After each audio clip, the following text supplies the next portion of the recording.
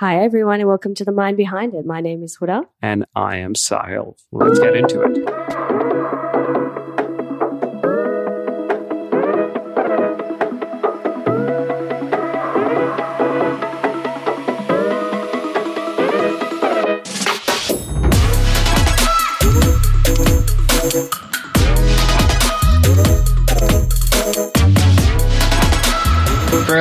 I went to my graduate school to study hunter-gatherers in anthropology.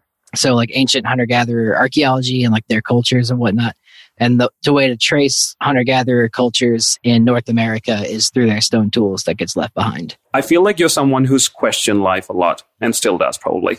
Yeah. You have these really deep thoughts and you, before you know it, it's midnight and you're like, where's my pizza? He's the type that might have insomnia. Yeah. Do you have insomnia? Oh, no. Clinically, yeah.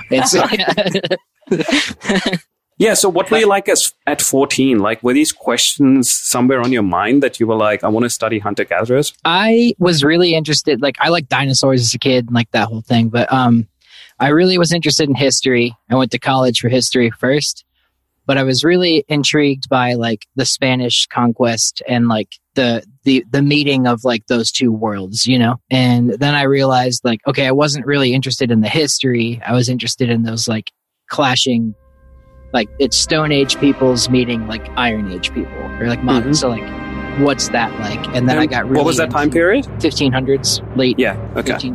Early late 1500s. So got really into the Maya and the Aztec and all that. But then I realized I was just really into Stone Age cultures. And then I just went to grad school and undergrad, then grad school for anthropology and studied that. So can I ask a really, really stupid question? Sure, yeah. In my mind, it's a really smart question, but I know when it comes across, it'll be fucking dumb. So, you know how everyone in 2011 started going, the Mayan calendar is ending next year? And the world's going to end? Well, obviously it didn't because you and I are here. It almost ended when Trump was there. What do you think happened? Did the Mayan calendar actually end? Do you know about that? I remember being all into that and I was like, oh, it's going to do it. But I think they're called Baktunes and it's different cycles of their calendar and there's different events that happen. And the Baktunes, I don't quote me on this, but they end at that time and it doesn't go past that. But I think what most Mayan scholars said is well, they just didn't really go past it and it doesn't mean the world's ending. But a lot of people that are QAnon conspiracy theorists now are oh, the world's going to end. Yeah. Certainly, they could have left a note saying that, hey, this doesn't mean that the world's going to end. Don't fucking freak out. Yeah, just write it on. Because I went to Chichen Itza in Mexico and that was my first spring break because I went to school in the US as well. They have this really weird tradition. And if you have your voice, if you say something out loud, it echoes throughout the way they built the pyramids. Oh, that's pretty interesting. Yeah, so they're called the Mayan pyramids. So the Mayans used to play this really weird game. It was kind of like basketball. There were these hoops, right? Like a basketball hoop, but they were 10 feet high. And this tourist guide was telling us a story about how the Mayans had this game where they had to hit the ball with their hip instead of their hand. 10 feet high in the air. How does that even work? Exactly. And they couldn't leave a note saying the world's not going to end. Yeah. That to me boggles my mind because everyone went crazy. Do you remember that? 21st December 2012, the world's going to end? There was a speculation about it in 2000 or before 2000. Oh, I thought in India 2010 it was a big thing. The world's going to end in 2 years. What's going to happen? And a day before people were holy shit, what could happen tomorrow? It's kind of exciting, really. I don't remember what I was doing. I think I didn't either care or remember that was the day. And I was probably you slept through it. Yeah, doing something. David, have you ever been on QAnon? No, I recently learned what it actually is though. Same. And can you tell Huda? Yeah, can you tell me because I QAnon? have no idea what you're talking about. Yeah. So Huda is actually our guest. It's our podcast. A Life in Ruins means the mind behind it. Okay. The long and short of it is they think that Donald Trump is the savior of the world and that he is saving the world from an elite cabal of pedophiles, and that the ruling elite of the world eat the blood of children to get. It's wild. Whoa. And I don't think Wait a minute. sucking baby blood out of their spines and stuff. Like, I don't. Oh, So I've heard of that before. Sort of inject themselves or something with babies or and it children's makes you blood to make you youthful. So I have heard about it. yeah, so this is a QAnon conspiracy. And just to add, and David, I think you gave a really good kind of 30-second summary of QAnon, better than Vice has ever done. So I might put this on.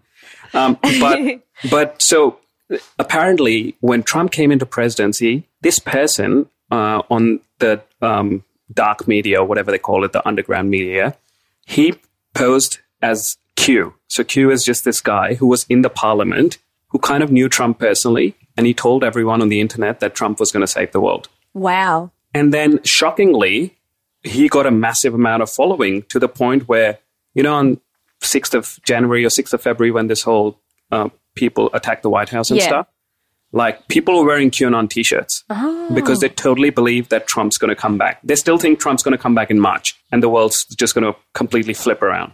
But it's a conspiracy theory with millions of views. I'm very surprised the number of people that actually are into this. However, it's also not a surprise because a lot of us kind of egg each other on, and it's a community thing. It's because of quarantine. People were bored and they found it and just watched endless YouTube videos and got fed by the algorithm. And it's kind of sad. Wow. But yeah, it's crazy how widespread it is because of that, because they were just bored and I can't go outside. But also people genuinely made an effort to convince other people that this is going to happen. And when a bunch of people have nothing to do, they all start believing in the same thing, it becomes dangerous. There's support groups for it now. I lost my mom to QAnon kind of stuff. Same on Reddit. Reddit has these QAnon support groups, people who used to be ex-QAnon, people who've separated from their wives, from their children because they believed in this shit. But anyways, that wasn't the point of this podcast. Okay, I've got a great question. Okay, go. Dinosaurs. What do you think happened to dinosaurs? Meteorite and natural selection just kind of weeded them out. Really? You think it was a meteorite? For the dinosaurs, yeah. That was a major part of it, but it's the meteorite caused the climate to shift, and then that caused a huge trophic cascade in the ecosystem, and the large animals couldn't adapt. But that's why mammals kind of made it through, because we could adapt to a colder climate, whereas giant reptilian things just died out. And we're kind of approaching that again, right? We kind of go in cycles. Well, the way global warming is. Global warming, yeah. Yeah. What are your thoughts on global warming? It's definitely real. Most people here won't agree with that, but yeah, it's really? That's the crazy thing. People? That's a massive statement. I wouldn't say most. I'd say half the country thinks it's false. It's just politicized so much. But even with archaeology, you can just prove it with that, because you look at the ice sheets on the mountains, they're all melting, and archaeological sites are just dumping out of the mountains. The sea levels are rising and stuff, and you can actually study archaeological cultures here, along the Mississippi River, and see how those flooded, or when those flooded cultures shift their archaeology. Essentially, there's more state level societies, there's different agriculture that happens. So when the sea level starts rising in the next 100 years or so, those same patterns will probably happen along the rivers here, and no one's listening to the archaeologists in most movies. The planet does go through climate shifts all the time, and that's it ebbs and flows. But those ebbs and flows are now being fueled by our emissions and whatnot. The ozone's getting warped from it. And that's destabilizing and making it unequal with those shifts. So right now we're pushing really towards a hot shift right now, and it's going to make a swing that So something, Walmart builds a new property, they got to send in geologists and archaeologists to check the land to make sure those stuff. Yeah, we have that sort of stuff. We've got that here. So my sister Humera, she was an environmental health safety consultant, and basically what they do is they test the environment to see if it's inhabitable for humans, I guess. But her company also does other stuff just to check whether or not they can build on that land and all that sort of stuff. I've never asked you this, but who funds those? Who funds that company? Is it? It's a government run. It's a private one. That one. It's a private run. Yes, but there are government organizations that also do that sort of stuff. All right. It's like anything when they contract out. Yeah. And a lot of the time, there'll be private companies that do testing and all that sort of stuff. I'd be curious to know how much those results are affected, in the sense can, people, because it's scientific studies. Sometimes they're funded by these big companies and they're kind of affected by it. Like, I wonder with these results as well, like what we get, is it like the whole truth or Always not? accurate. Yeah, or are they always accurate or not? Yeah. So we also know that you love dogs. I know that you have a German Shepherd or a cross. Yeah, he's a mix of stuff. He's a mix, yeah. Well, I've got a German Shepherd too. Tell me a little bit about dog domestication and what your thoughts are on that. And when did it all kind of start and why? Yeah. You guys asked earlier what ethnocynology was, so I'll explain that too. The study of dogs in human cultural contexts. So, like, it's dog anthropology in a way. So in that field, like, is where I can answer this question. There's, like, different theories depending on, like, what kind of science you subscribe to. Like, there's zoologists and there's archaeologists. A thing now. Yeah, and like the data's there, and like we have dogs, right? And we know they came from wolves, like that's obvious. But like how it happened, you won't know until you have a time machine. But like there's ways to think about it, and the plainest way to think about it is just natural selection. All right, put it this way. You get humans that come out of Africa, walk into Eurasia, and they're just really good at killing things, really good at like moving across the environment, setting up shop, and living there. Then you have wolves who are also really good at killing things and walking across the environment, not really getting, checked by anything. And then they clash.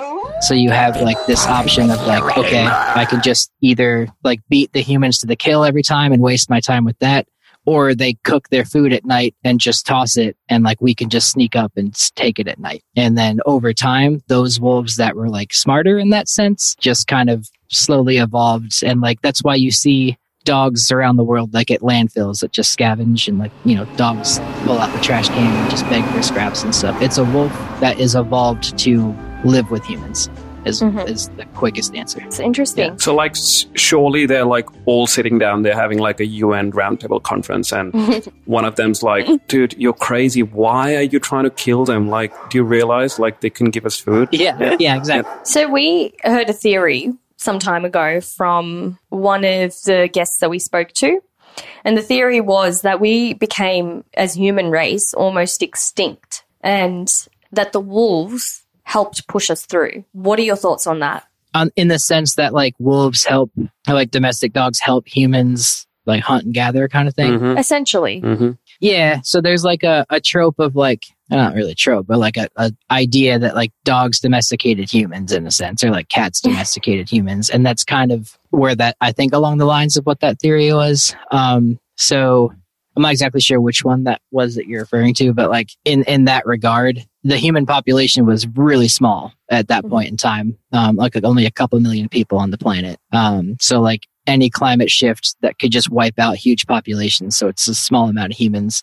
But when you have a literal like land predator that you can like catch with a Pokeball and make it your own, you can like now hunt a lot more efficiently. You don't have to like fear hyenas coming and eating grandma, and you don't have to like worry about finding food. Like it sniffs it out and stuff. So it amplifies human survival, and I think that's like along the lines of, I would say that's like true. That's a really good... I actually like that theory too. Yeah, I don't know. Like it makes more sense. I think it humbles us, if anything. I think it humbles us to be more responsible human beings, knowing that we almost fucking died. Yeah. And then this like dog god came in, like a dog Jesus. A dog Jesus. Like a dog so Jesus like with another a Trump. beard. Yeah. And we was like, I'm your Messiah. I'm your Messiah. I'm the Messiah. Yeah. He doesn't like dogs. That's my favorite thing about it. It's funny. Oh, whoa, really? whoa. Excuse me? What did you just say? Trump refused to bring a dog into the house because he thought they were like dirty and annoying. So Biden now has 2 like purebred German Shepherds. One's rescued, and like they have their own Twitter account. And Major. It's awesome. Major. Yeah, Major and Champ, I think. And Champ. Oh, yeah, that's Champ. right. Yeah. So what I'm curious about is how they got from a wolf to all these, like I'm talking like sausage dogs and... So like I talked about the natural selection of it, like with wolves kind of selecting themselves to be dogs. There's also the idea that maybe humans were actively picking them and causing like artificial selection. And that's where you have, okay, that like those wolves are really fast. Like we want to I almost said download. We want to domesticate those wolves, or like those ones are really strong. But in the beginning, it's probably just you get like the stock wolf, you know. But then like later on during the Neolithic, when we start farming and there's division of labor, you're going to get dog breeders, and then you're going to get like herders, and you're going to get like people that race dogs, and then you start breeding because you want that desired outcome.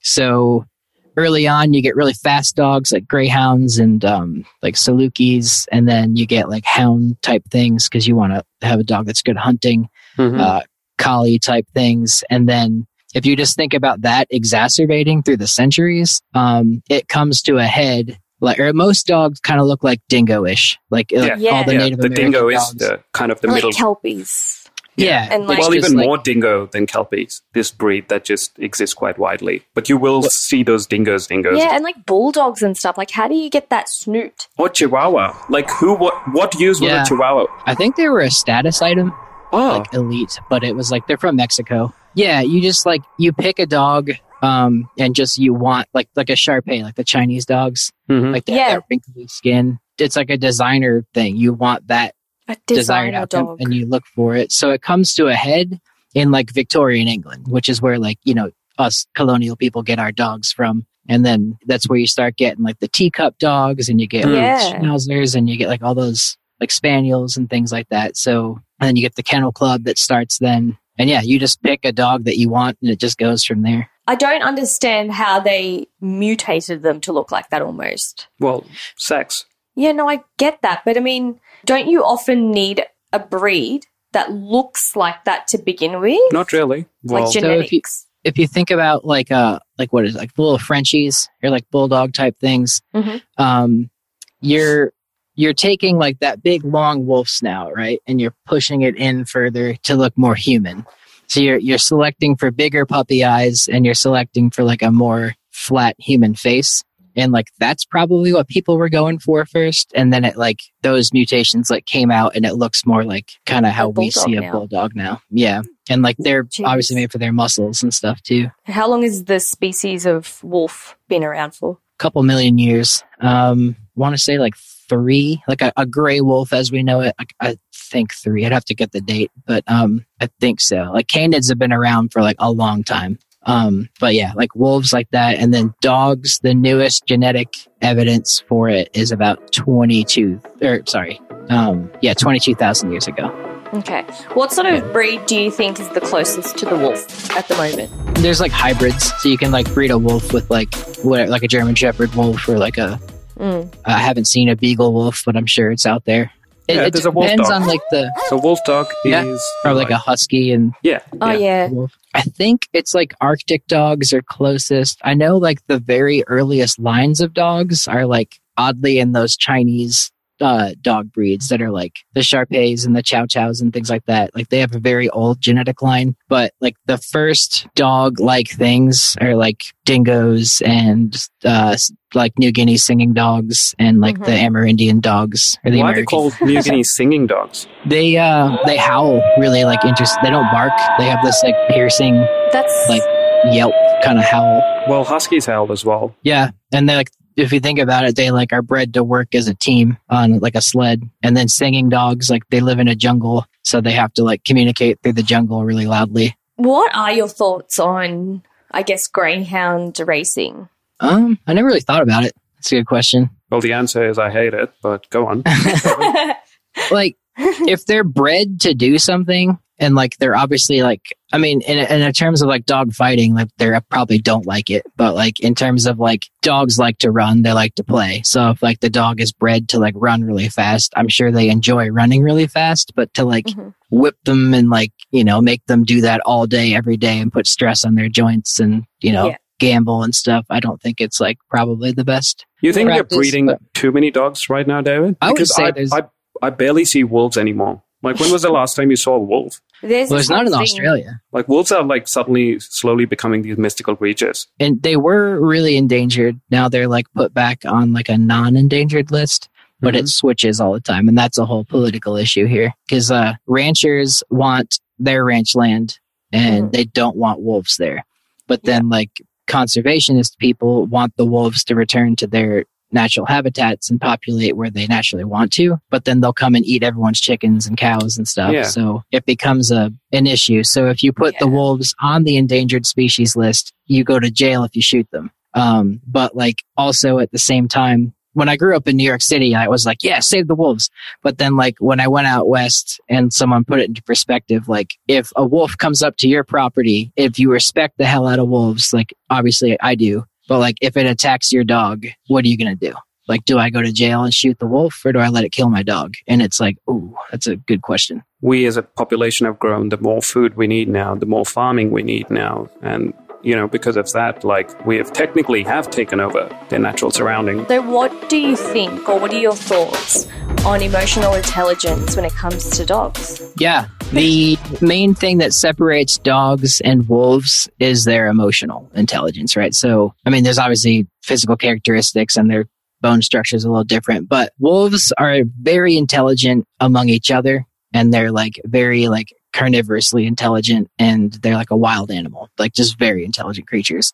But then dogs are bred or evolved to like be around humans. Yeah, completely like exist around humans. So like the coolest way to explain this is like there's experiments where they put wolves and dogs in a cage, or like different cages. The wolf will try its best to get out of the cage as long as it possibly can until it falls asleep or like bleeds, like scratching its paws. Whereas a dog will like eventually just wait because it knows the person will come back and open the cage. So like trust. they just, they like just. Well, they're dependent. Dogs are dependent and wolves are not. And so like same with coyotes, they'll get out the same way. We've made someone so dependent on us. That's why they say like dogs are your best friends, because a dog's like, you're the best human in the world. And that's what like surprises me so much, is this trust and this love. It's like, it is actually unconditional. It's unconditional, and I don't think it exists anywhere else. What are your thoughts on the way humans keep them?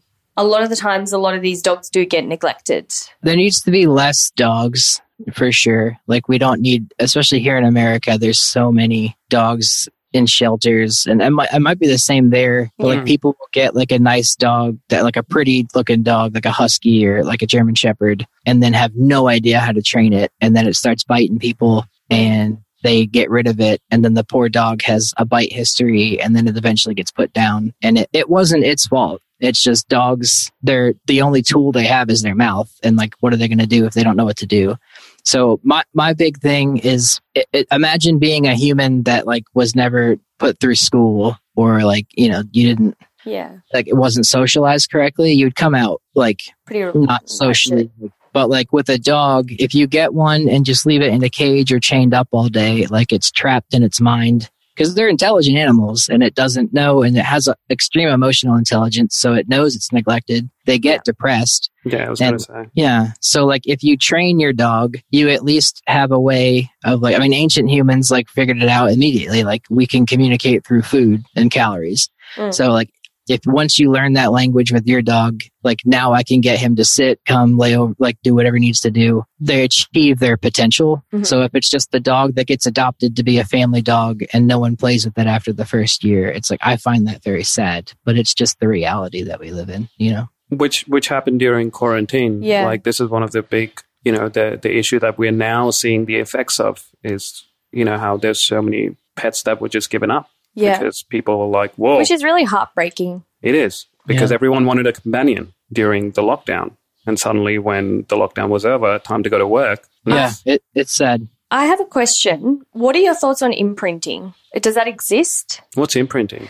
Like when you get a puppy, for example, they kind of connect to you in a way. Wait. Does that make any sense? No. Like through Wi-Fi? I was going to say, like there's a... Dial up. Through Bluetooth?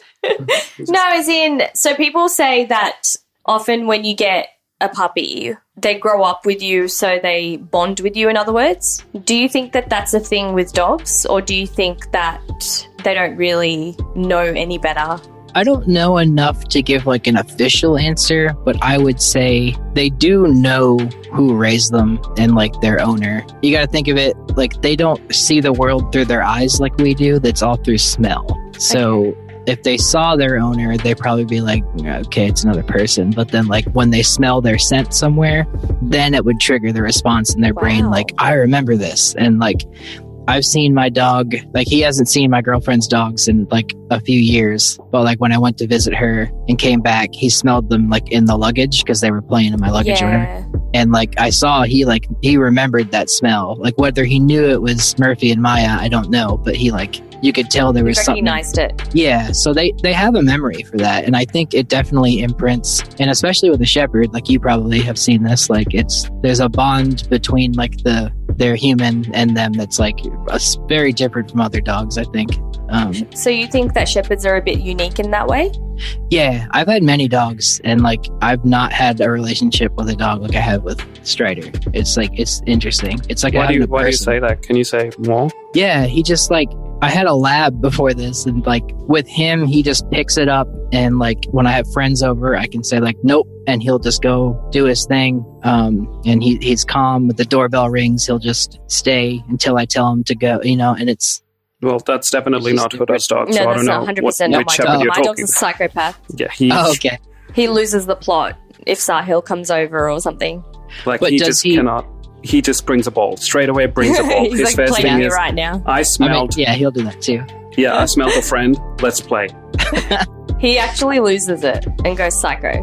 Do they like cuddle with you at all, or do they like kind of stay by your feet constantly? And yeah, okay. But Rambo actually does like his own space as well. He loves his own space. Like after a while, I think... He gets a bit... Ooh, this is an interesting question.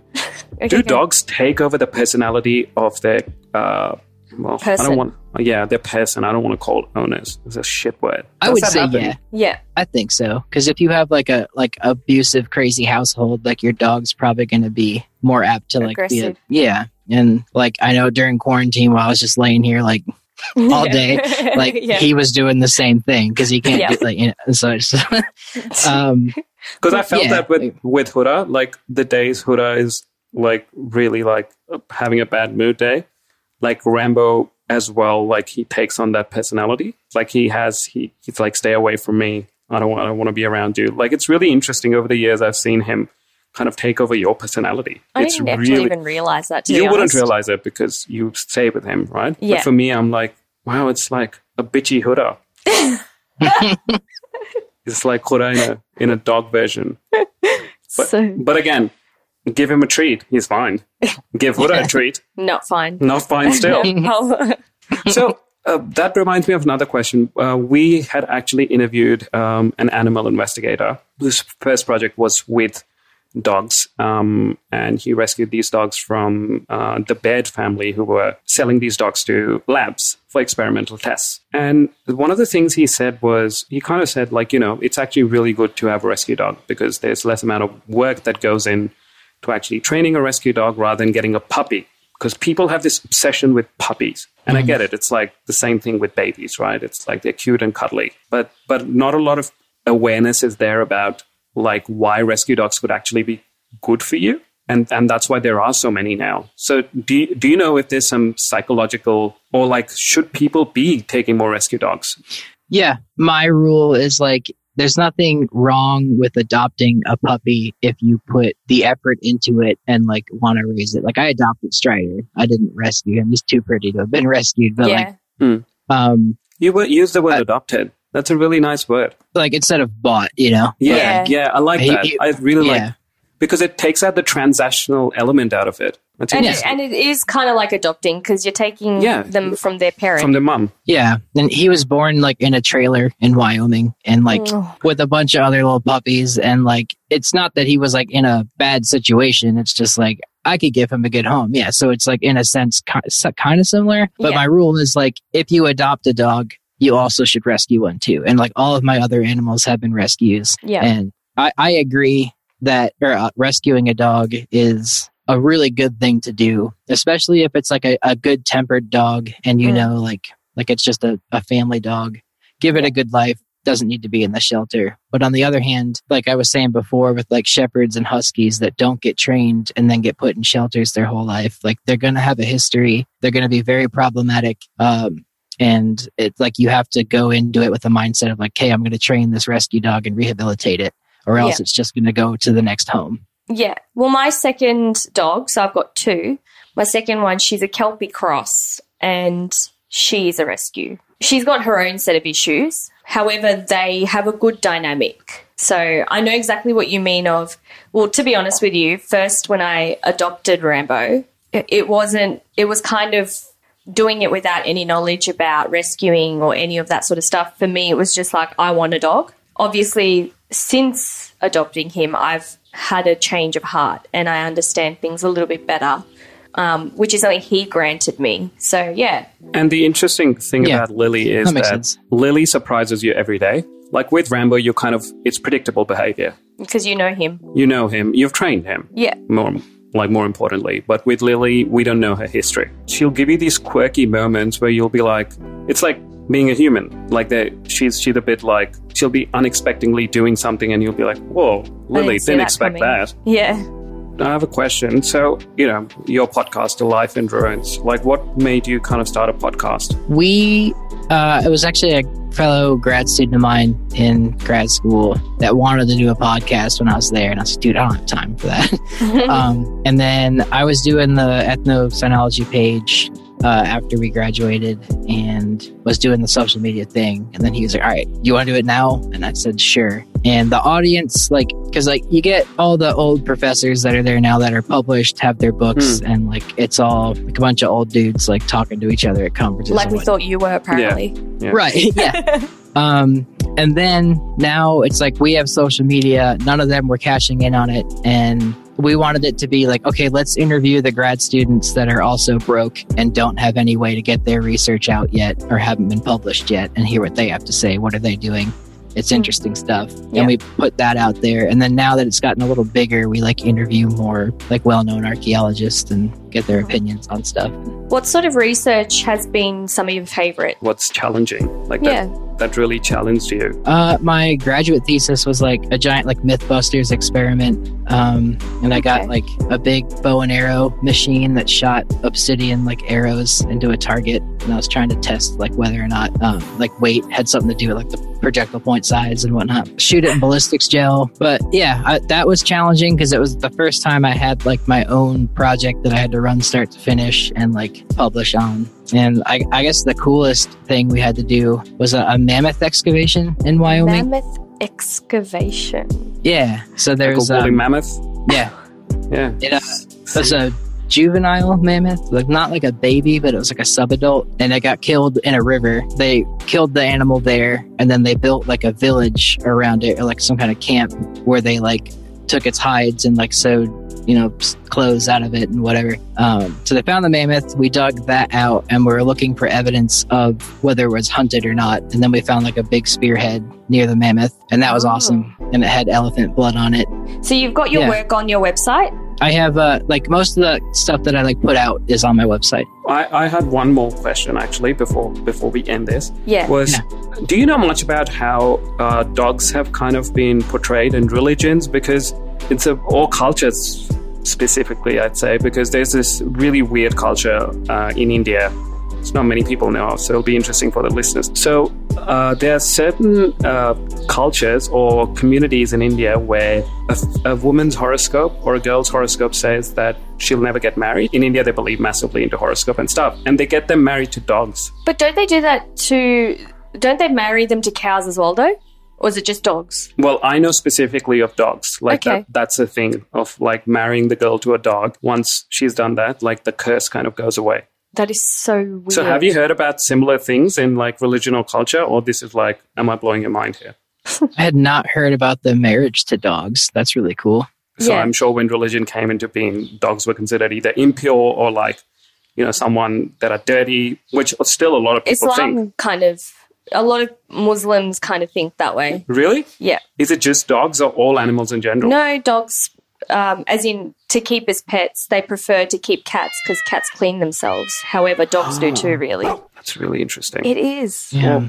It's just a cultural thing more so, I guess. I don't know. Well, there's nothing. I think so.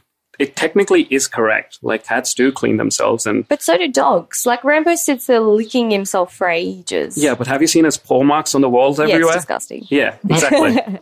So, if you think of Anubis in Egypt or Cerberus, like the three-headed dog in Greece, and then like Fenrir, the wolf in like Norse mythology. They all have like some kind of death cult to them. And like Anubis, fairies the living to like the realm of the dead, right? And then like weighs your heart or whatever. And then Fenrir and his sons like eat the sun during Ragnarok. And then like the Maya, they thought like when you die, your dog like the Aztec, is like meets you on the other side of the river to like help take you to the 9 lands of the dead. And then like there's a lot of indigenous mythology here that like dogs have something to do with the dead. And that seems to be like cross-cultural. And I don't know. So the leading theory that I've subscribed to is like, especially with the Egyptians, like jackals scavenge tombs all the time because they want to eat like the dead stuff. Like in the Egyptian sense, I think they more see it as like, not that they're disturbing the dead, but like they're protecting the dead in a sense. And like, I bet ancient people saw it as that. And like, obviously we like love our dogs. Yeah, I don't know. And then it also might have to do with like they live and die quicker than we do. Yeah, true. Of course. Because I guess like you're right. Like dogs, especially jackals, if you think about them, they kind of like to eat dead stuff. I'd love to meet Rambo when I die on the other side. He'd be great. I hope he recognizes me. Imagine if he can't smell me. He's like, oh, fuck, who are you, dude? Get the fuck out of here. Well, thank you so much for your time. One last question. Okay, I'm actually busting to go to the loo. If you had to be a particular breed of dog in your next life, which one would you be and why? Oh yeah, either a lab because they're just good family dogs. Everyone loves labs. But you just said, oh yeah. Well, yeah, mine was dumb, but yeah, yours was a dumbass. You'd be a dumbass lab. Or a husky. Like huskies seem to have like a good time. Sex appeal. I think huskies have a lot of sex appeal. I would say they're a sexy dog. That's a weird thing to end on, but yeah. Everybody. Yeah, let's just leave it there. On the record. Yeah. Thank you so much for your time, David. Yeah, of course. Thanks for having me. To meet you and talk to you. Right, you're welcome. Yeah, maybe we shouldn't start with potentially moving into bestiality, but whatever. Yes.